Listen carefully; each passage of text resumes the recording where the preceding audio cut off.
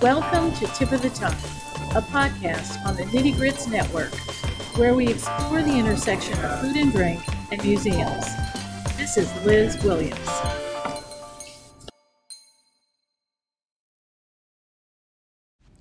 A chance observation during a visit to a museum, an old handwritten cookbook from the years before World War II, has become the inspiration for a series of dinners being planned around the country by James Beard Foundation award-winning chef Alon Shaya.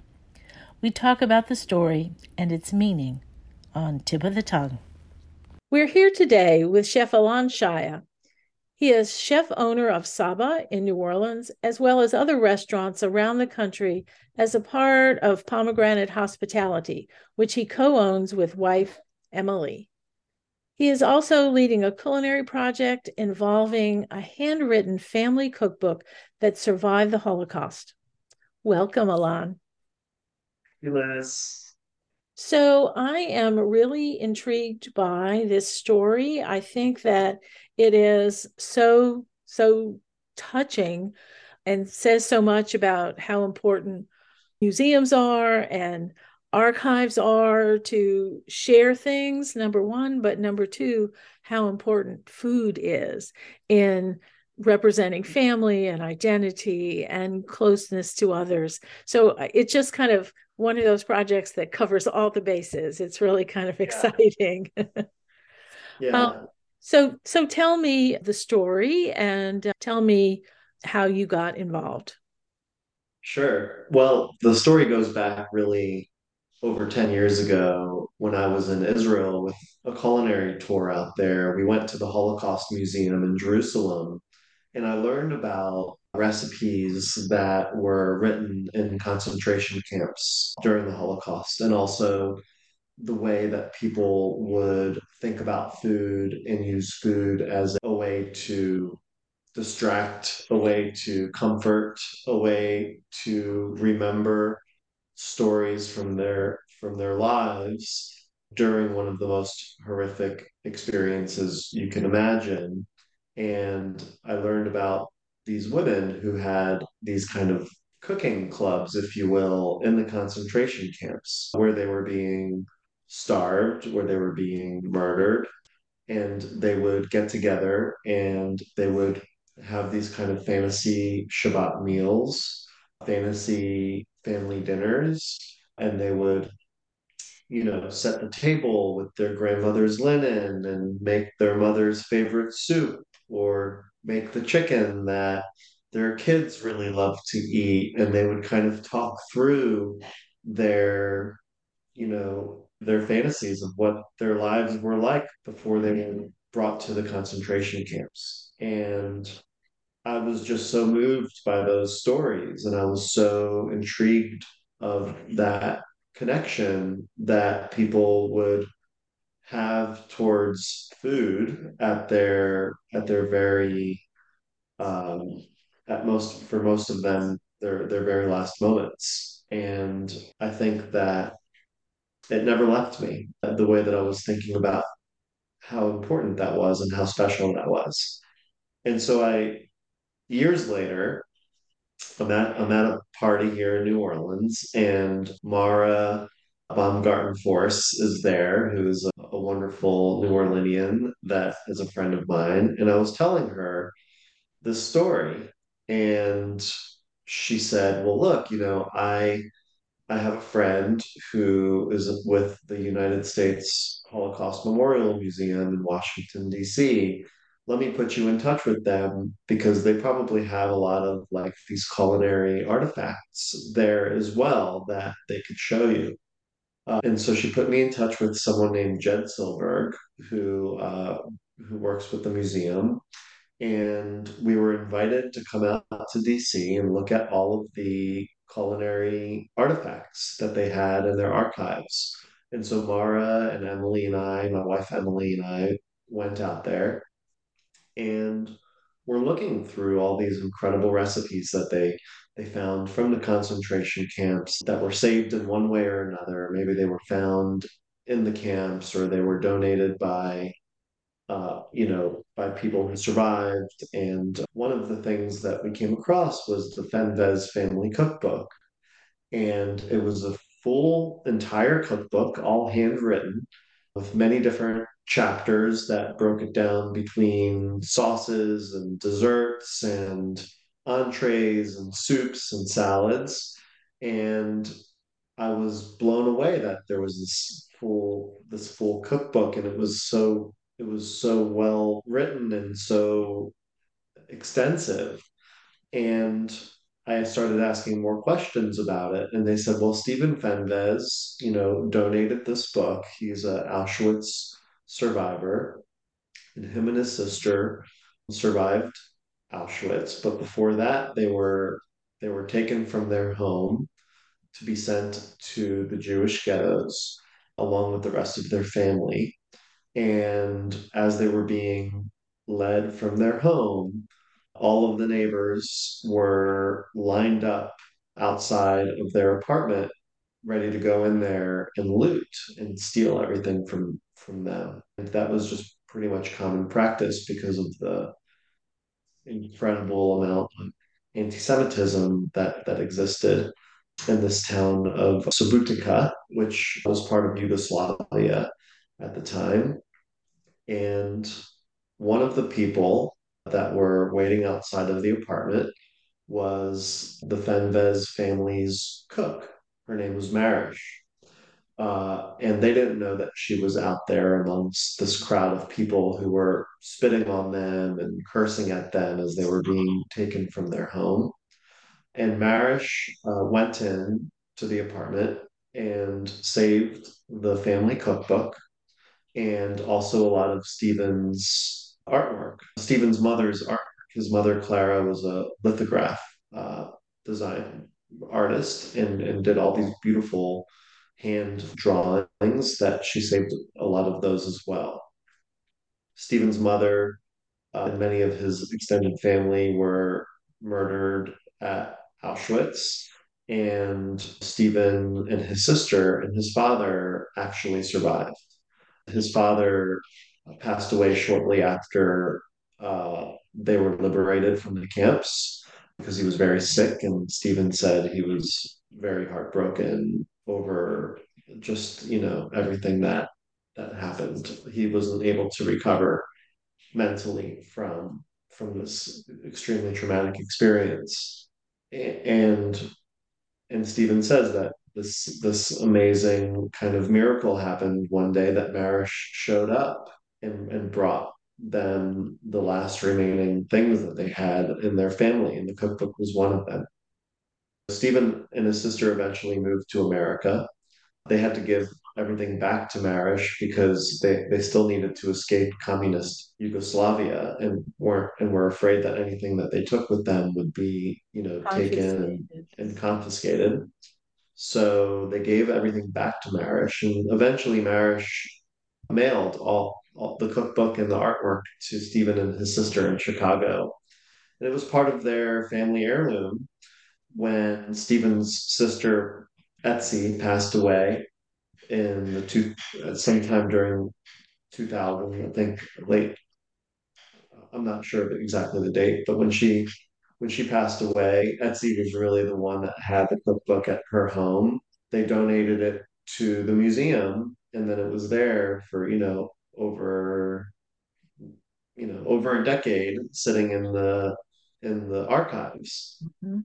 Um, and when I came across it, I was asking questions about it, and they said, "Well, Stephen, donated the book to the museum. He's still alive, and he comes and speaks regularly at the museum and talks to people that are touring through and tells them of his experiences during the war." And so I said, "Wow, well, this is like really one of the only opportunities, like out of all of the different artifacts that we were looking at, this cookbook was the opportunity to get really a first person narrative Mhm. about the recipes in the book, and not from necessarily a extended family member or just a memory, but here Stephen, I can talk to him about this recipe or that recipe and his memory of it and what it means to him.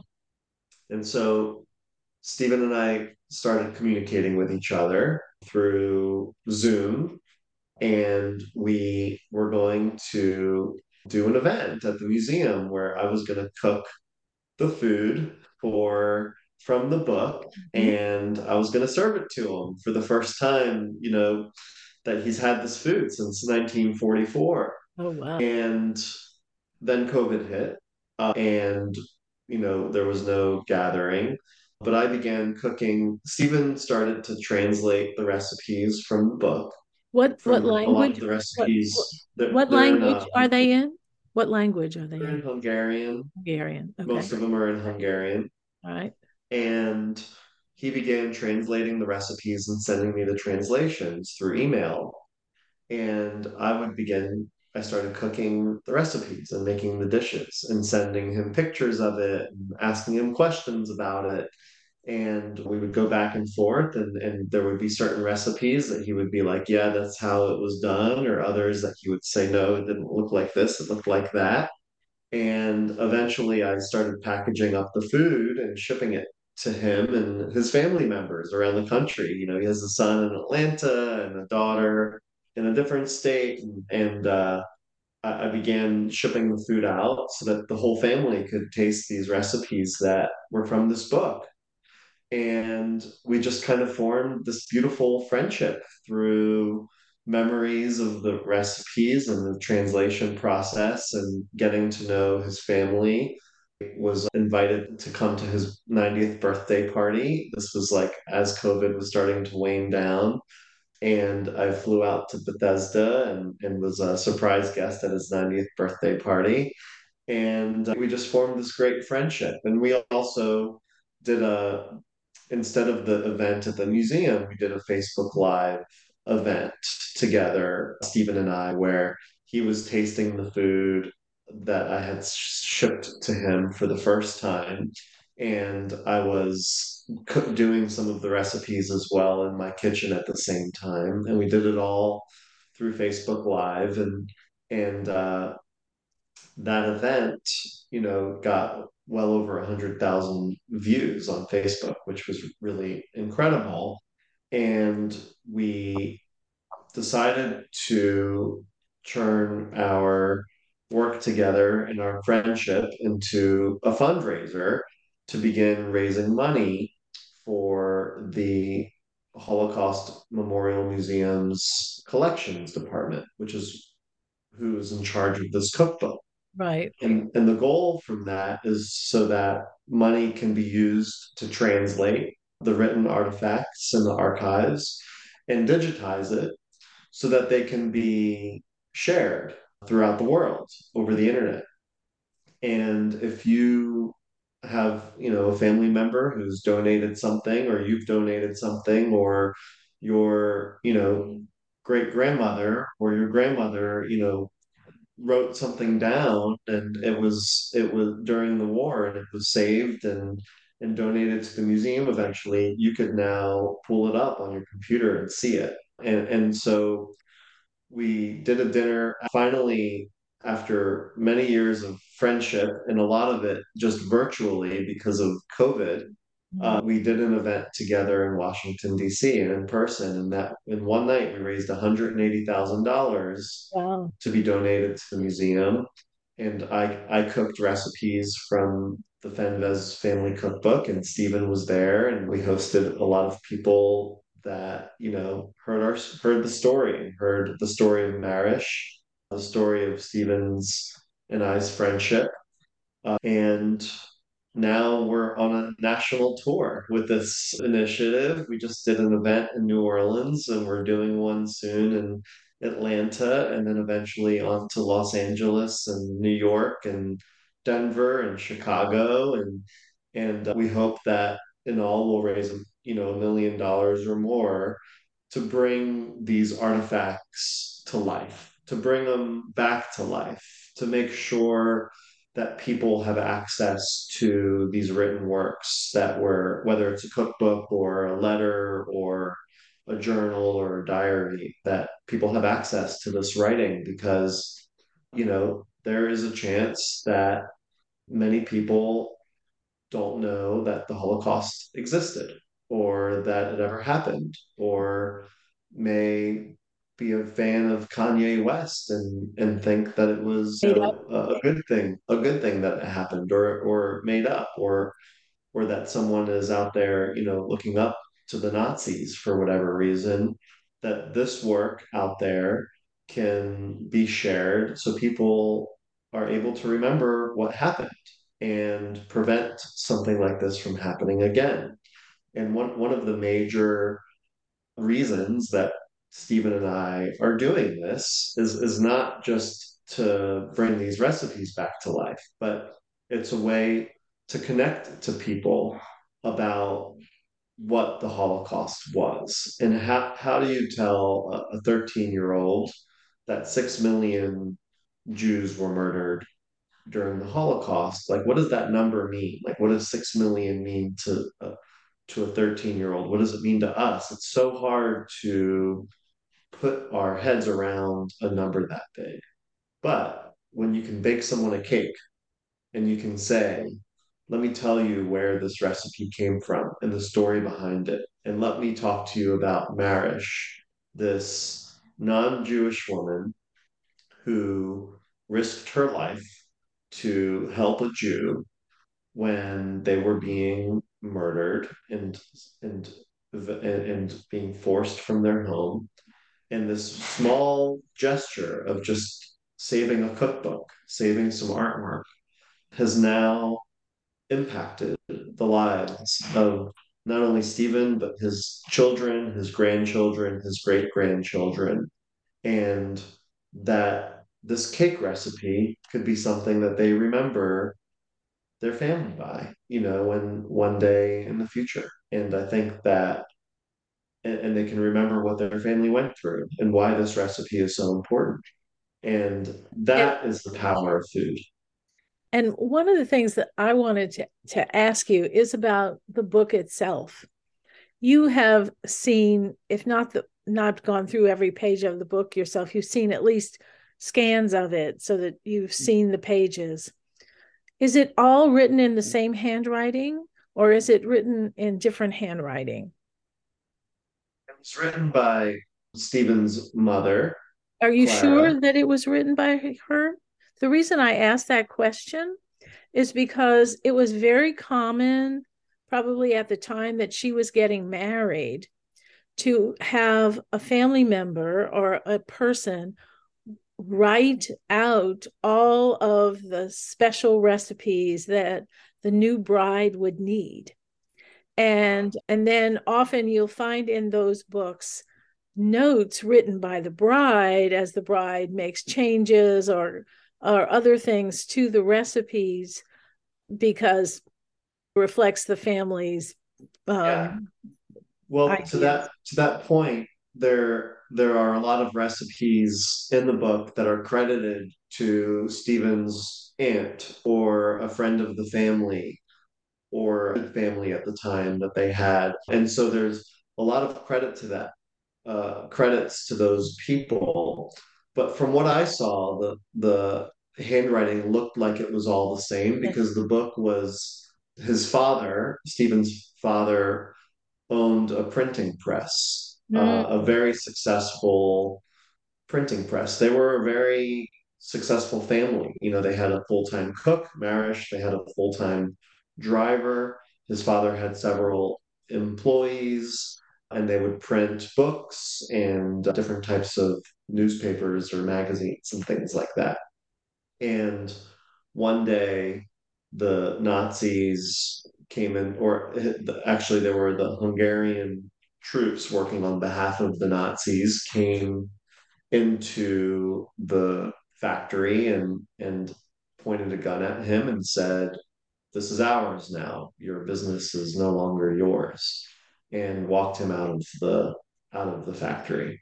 Before that happened, the father took all of the family recipes that the mother had compiled and put them into this beautiful bound book. Okay. So he which bound is them. Okay. yeah, which is how, this book has really survived all this time. It's not kind of like a Rolodex or a collection of papers. It's actually a bound, professionally done book. So I think maybe that all the recipe, whether if the recipes say came from a lot of different people, they were all written maybe by the same person. I think it was Stephen's mother, and then bound Bound. into the book. Yeah. Okay. Okay. Well, so they used to sell blank books for you to write these things out. And there were actually people who had beautiful handwriting that you could hire to write them out for Yeah. you. But Yeah. Well, that's a great question. I would like to ask Stephen about that when I talk to him next, because it may be that many people wrote in the book, or it may be that it was just his mother, but that's a great question to figure out. yeah, and and it doesn't take anything away from the story. It's just a little detail about the Yeah. practices of the time in terms of giving people recipes that were family Yeah. recipes, and they were usually in Yeah. handwritten books. Um, Yeah. You can, now access the book online. So if you Google, I'm going to do family that. Fenvez Family Cookbook, and you go to the museum's website, you can scroll through some of the pages and see it. Okay, okay. One So, other really uh, interesting point about the digitizing that Stephen had said, and this was something that none of us had considered, was that when he actually looked at the book itself, a lot of the words were faded. You couldn't, it was very hard for him to see some of the writing. But when it was digitized, it brought this bright white background to it. And mhm, so the writing was all so much more pronounced and easier to read and easier to translate. And I thought that that was a really interesting point too. That yes, this these pieces of paper are so important to the family, but it's the words inside right, that really mean that have the meat and potatoes, the right, context of everything, and right, that if Stephen's great granddaughter or great grandson one day can bake that cake recipe because it's easier to read, and it's digitized, and they can pull it up on their computer like that. That's really, I think, the special thing about this. right, right. Digitizing things really makes them accessible in ways that you don't even think about. And then you get to look at the fragile, fragile thing that it is, physically fragile, without worsening its condition, which is always a worry in the Yeah, archive yeah. business. Yeah, yeah. Well, are you all thinking of turning this into a book with the recipes translated, maybe against the handwritten recipe? We haven't discussed that. I know a lot of people have brought that up. I think right now our focus is on um, doing this tour where we go and cook recipes from the book and invite people from different communities to come and hear the story of Marish and her heroism, and to hear, from Stephen of his memories of the book and of his family. And I think we've raised about $250,000 so far, and so we're well on to our way to achieve our goal of $1 million raised. And that, I think, is going to have a big impact for digitizing these written archives. And so maybe more will come from it in the future, though I don't know yet. Well, so tell me, you've talked a little bit about this cake recipe. What has been your actual favorite recipe that you've made and tasted from the book? Well, my favorite recipe are these little potato circles that Stephen remembers from his childhood not being allowed to eat. He tells us about Marish and her.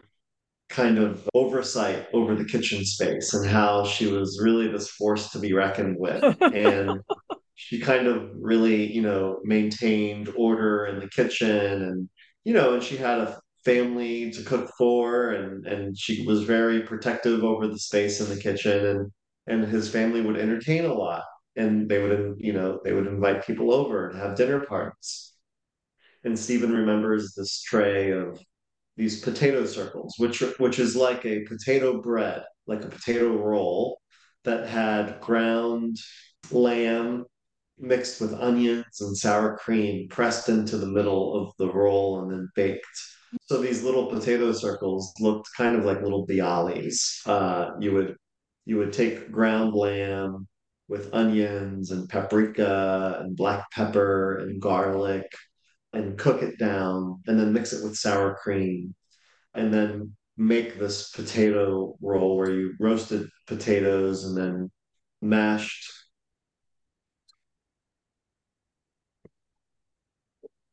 There doesn't seem to be a way to avoid this. No problem at all. You mash the potato and then fold it into this bread dough and with yeast, and then you roll it out, cut little circles out of it, and then stuff the ground lamb with the sour cream mixture in the middle of this circle of potato dough, and then let it proof. And then you take that and then pan fry it in oil until it rises and gets golden brown and the lamb cooks through. And they're delicious. And Stephen remembers as a kid seeing them on the counter and wanting to eat them, but not being allowed to because those were only for the adults. Oh, right. Um, and so when we did our first event in DC and Stephen walked into the home, it was actually at Joan Nathan's home. She hosted this event, and Joan is an amazing, incredible Jewish cookbook writer and author. And she was a big part of the success of this event for hosting it and just being there to help tell the story.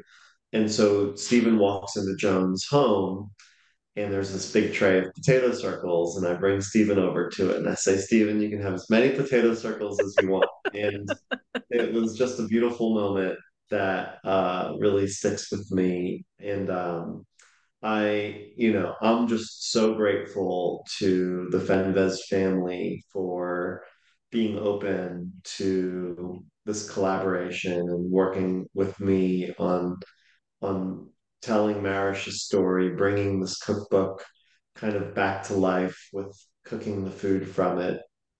It's been one of the most, I think, impactful works that I've done and impacts on my career because it's more than just cooking. It is really about connecting, about storytelling, and about Henry. preventing hate.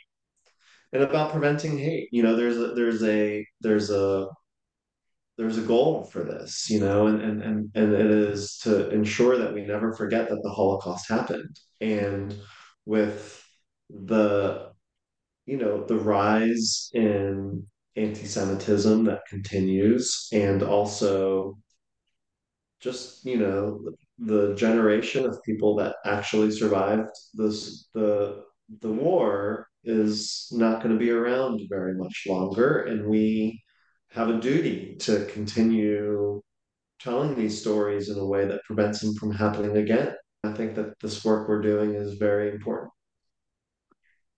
Yes, I think so too. And I think it's just a remarkable thing that it survived and that Marish was such a loyal and special person that she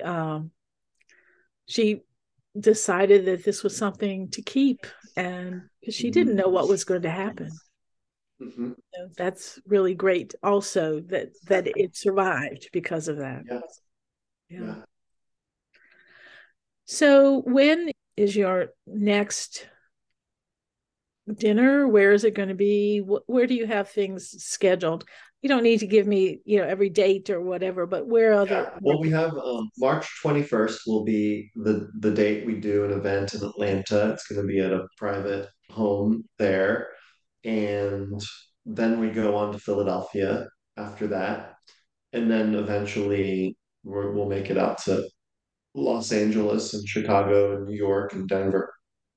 So we don't have all the dates ironed out just yet, but that's kind of our plan.